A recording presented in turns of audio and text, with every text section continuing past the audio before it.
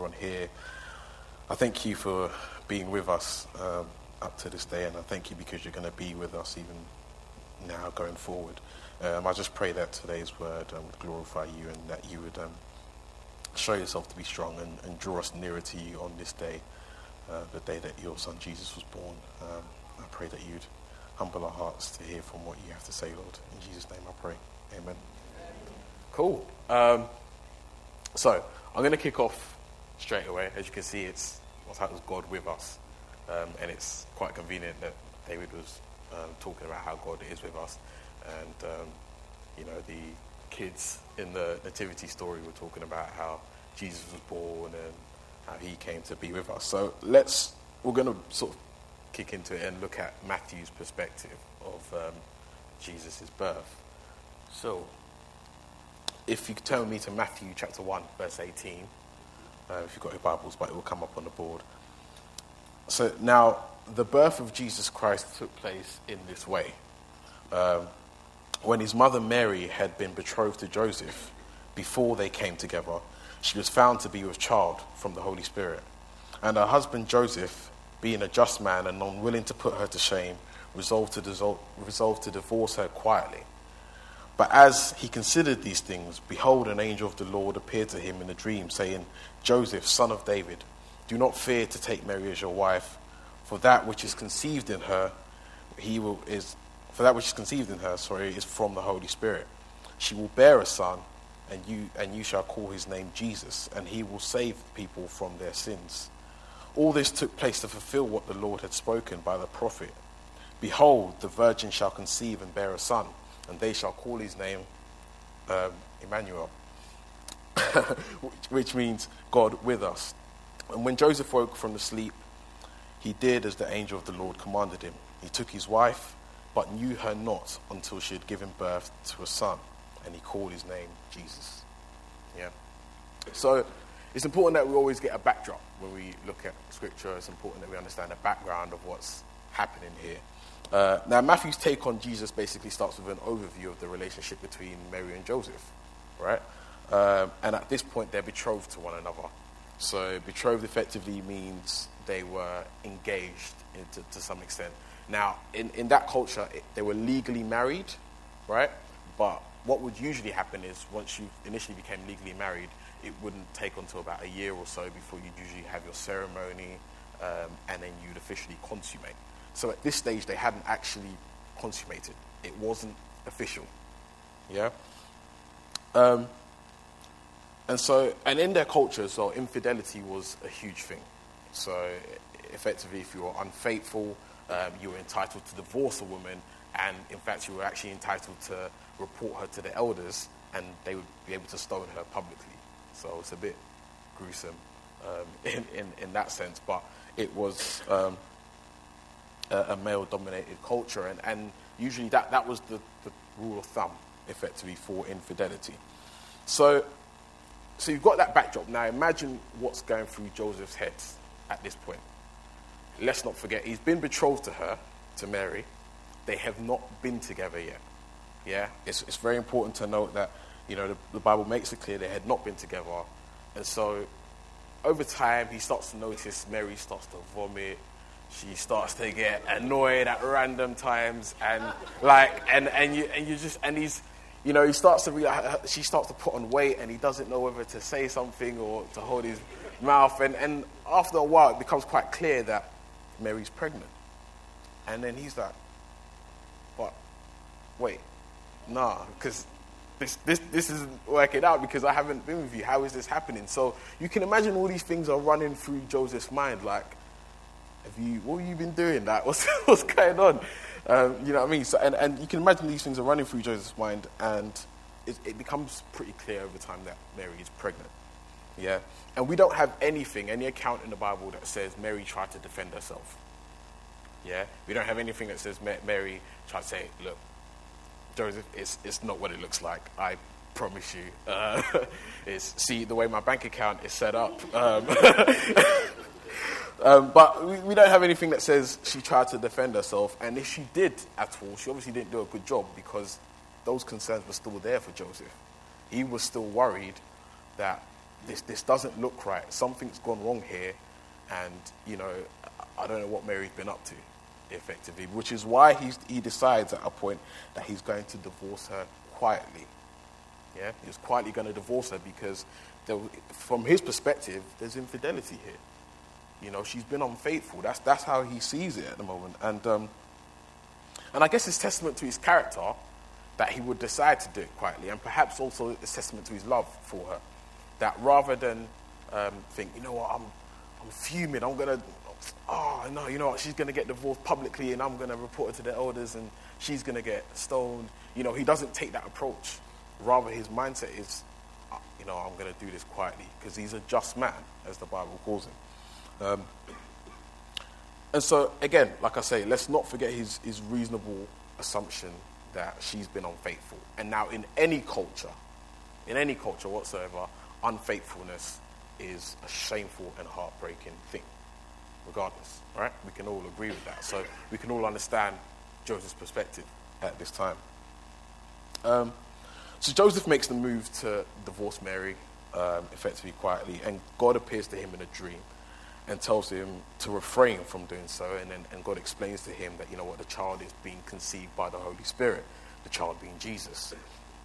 And again, at this point, it's important to remember that the Old Testament is always a precursor to the New Testament. Its role is to basically point at the New Testament, as like a flashing beacon, and say, look over there, that's where we need to get to. And even more so, it's a precursor to the gospel. Yeah? So saying that, Matthew takes the moment here to remind us of the Old Testament's role in being a precursor to the New Testament. And he starts to refer to the old prophets, what the prophets says. And he says, what's happening here is basically a fulfillment of what the prophet Isaiah had says. And so he looks at Isaiah 7:14 and he quotes that and says, therefore, the Lord himself will give you a sign. Behold, the virgin shall conceive and bear a son, and the son and shall call him Emmanuel. You can see I spelled Emmanuel with an I. That's the Hebrew spelling of Emmanuel. And I think when it was Romanized, it was then with an E. It was then spelled with an E. So it's Emmanuel, meaning God with us, effectively. And I should probably briefly track back a little bit as to the order in which God starts to reveal things. So you'll notice that God talks about Jesus will be born and he will save us from sins. And I think there's something to be said in the way Matthew starts to reveal things. There's an order to it. So he says, Jesus will be born and will save us from sins. That is amazing, right? Let's not downplay it. Like, that's amazing. Jesus is going to save us from sins. He's going to be born. He's going to put us... the thing is, we have to understand we were in a negative position. We were in the minus. We were enemies of God. We were at enmity with God. We weren't right with him. And so Jesus comes and puts us in a right standing, as the way I might put it. So you're in like a neutral position. So when you get acids and you get alkali, and sometimes you need more alkali to get to that neutral point. Jesus died for us at a point so we could be then neutral, right, and in neutral standing. But then Matthew goes further. He then takes the next step when he says, they shall call him Emmanuel, which means God with us. That's a bit more than just Jesus dying for us and my sins are taken away. This is now God is actually with us, and he actually puts us on the front foot. So we are now in the positive. We're now plus. We're now going forward as opposed to just being okay. Yeah? It's now actually, I get to go forward. I get to walk every day with God. That's the message that is actually being preached there, if you can see it carefully in terms of the order that it's going. It's saying, first of all, God makes us right. And then even more so, he starts to walk with us, to push us to do right, to continuously do right. Yeah? So we're not just in right standing, but we're now actively living that out. Yeah? And this is the crux of our Christianity.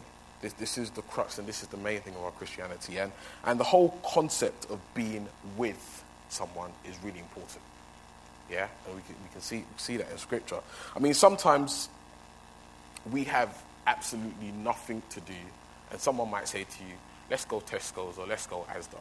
By the way, there's other supermarkets to use which are available. But someone might say, let's go Tesco's, let's go Asda, and you've got absolutely no business in Tesco's or in Asda. You've got no money to go there, to be fair. You've probably got no plans to buy anything. But for the sake of being with someone, yeah, you just want to, okay, cool, I'll come with you. Yeah, but sometimes you might go with someone for the sake, or you might think, you know what, this might be my opportunity to finesse this person to get me something. So you go with them. That's also another option.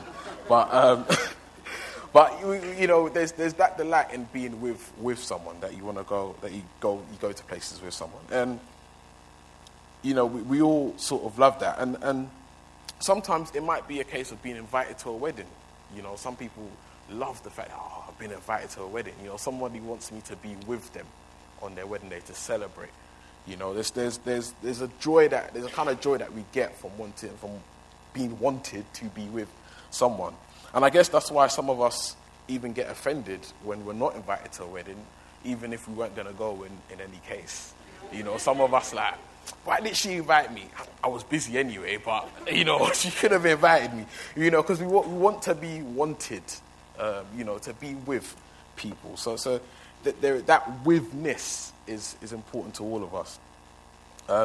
And even for the bride and groom themselves on a wedding day, for example, hopefully they want to be with each other, otherwise that's pretty awkward. And do you know what I mean? So that withness, as I say, is important. And even for introverts, even for people who dislike people so much or just don't fear being around people, and your alarm bells ring when you have to say hi to someone in church. You're like, no, can't do this.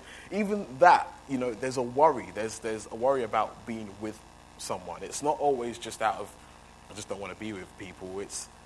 Sometimes there's this difficulty of the perception of what does this person perceive of me, what do I perceive of this person, and that affects our wanting to be with someone.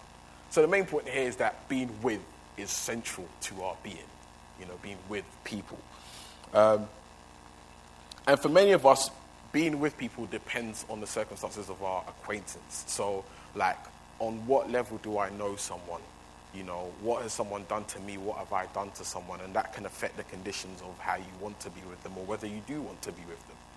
Yeah? And based on that, we either hold back how we are with them or we go full pelt, basically, with how we want to be with them. And being with someone can always puts you in a vulnerable position.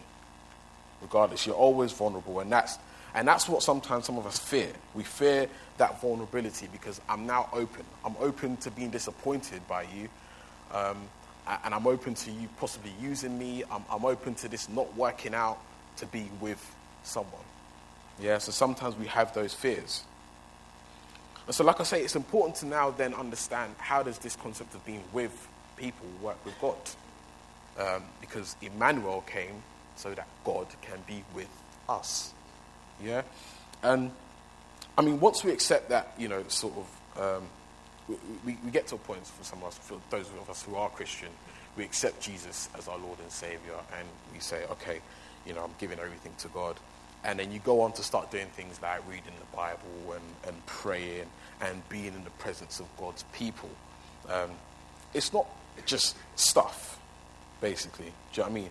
I mean, these are ways to be with God. Yeah? Like reading the Bible, praying, being in the presence of people, they're not just stuff. You're not just doing stuff.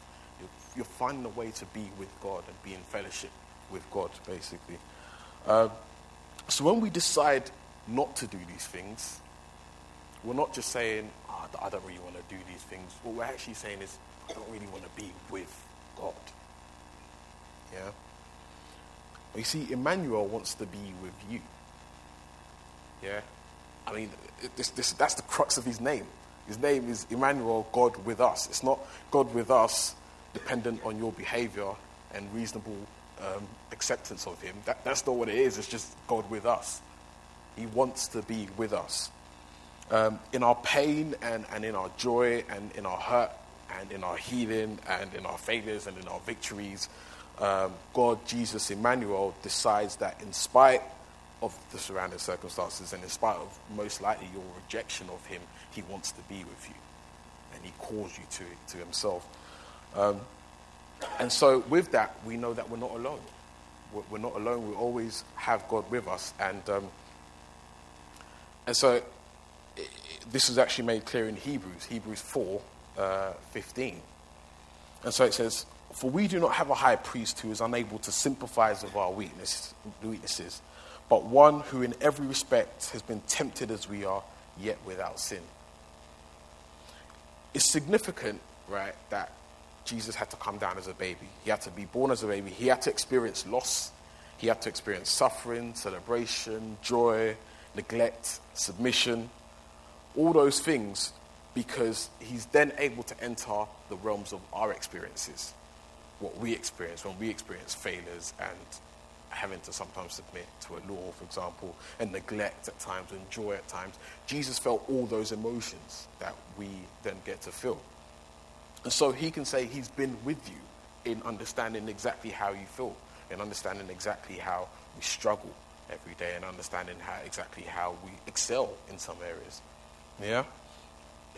But you got to understand that for him to come into this fallen world and see our fallen hearts and pay the ultimate price for us on the cross, regardless of, what we've done, and regardless of us sometimes not caring about him, frankly, that's the greatest display of courage. I talked about being with someone is difficult because you're vulnerable, and so it takes some courage to actually want to be with someone. Yeah, but Jesus displays the ultimate way to be courageous and be with us in dying on the cross for us, in spite of us being sinners, in spite of us occasionally not caring, to be frank. And Jesus did it because it's good for God to be with us. Yeah? I mean, Jesus had to see what we went through, and he's now felt it, and he goes through it with us as we're going through it even now. He's with us. He's able to sympathize with us. Yeah? And so it's important that Joseph realized this same concept. It's important that Joseph understood that Jesus was with him. As I said, he's in a state where he's about to divorce Mary. He's thinking, I can't deal with this. This is a mess. Imagine what it looks like to other people. Because in the Jewish culture, most people would understand that you don't get together at this stage, at a stage of initial betrothal. They wouldn't get together for the first period. It wasn't until at least the ceremony would have happened that you consummate. So people would have understood this in his culture, and would have been like, "Hey, you heard what's going on with Joseph and Mary? It's a bit of a mad one, People would have been a bit suspect, and you can imagine what's going through his head, just pure hurt and confusion as well, because he's like, I can't understand what's going on here. And this is before he has the dream, before God has spoken to him. It must be really difficult for him to comprehend. But then we see in verse 24, and it says, "When Joseph woke from sleep, he did as the angel of the Lord commanded him to. He took his wife, but knew her not until she had given birth to a son, and he called his name Jesus." So what Joseph's reaction is to all this pain and all this confusion is, in fact, to wake up, believe God's words, and act it out. Simple. That's what he does. He goes, God's with me, that's enough. That's literally enough for me to understand that God is absolutely with me, regardless, and I can just wake up and do what he tells me to do. And again, like I say, this is in no way easy, because all the circles are understanding this is a bit dodgy. What's going on with you? And there's so much shame that he's having to face. But this is how we're to live. This is how we're to live out the gospel. We're to believe Jesus, wake up, and say, you know what? Despite the perception of others, I'm going to go forward and trust Jesus and do what he does, because I know he's with me. Do you know what I mean? He's been with me constantly. As much as I want to be with people at Christmas, I understand the ultimate one is with me, and it's not Santa. Yeah, and it's not Santa, but it's Jesus. It's Jesus ultimately who's with me. And because we know how the story ends. We know how this ends, and it ends with us. It ends in us with God. It started with God with us, and it ends in us with God, and remains God with us constantly. Yeah? And so, I'll end with this. David Platt, good preacher, says this. He says, followers of Jesus don't always know where they're going, but they always know who they're with. You know, that's our story. It's like, sometimes it gets mucky. Sometimes you can't really see where you're going. Abraham experienced it. You know, God was like, he was in the wilderness, and God said, right, let's get up. We've got to go. And he has no idea where God is taking him, and it's a bit unclear, but he knows that God is with him ultimately, and that's all he needed. That was enough. And I just pray that this Christmas it would be enough for us to know that Jesus is with us, and we can live in like that. God bless you.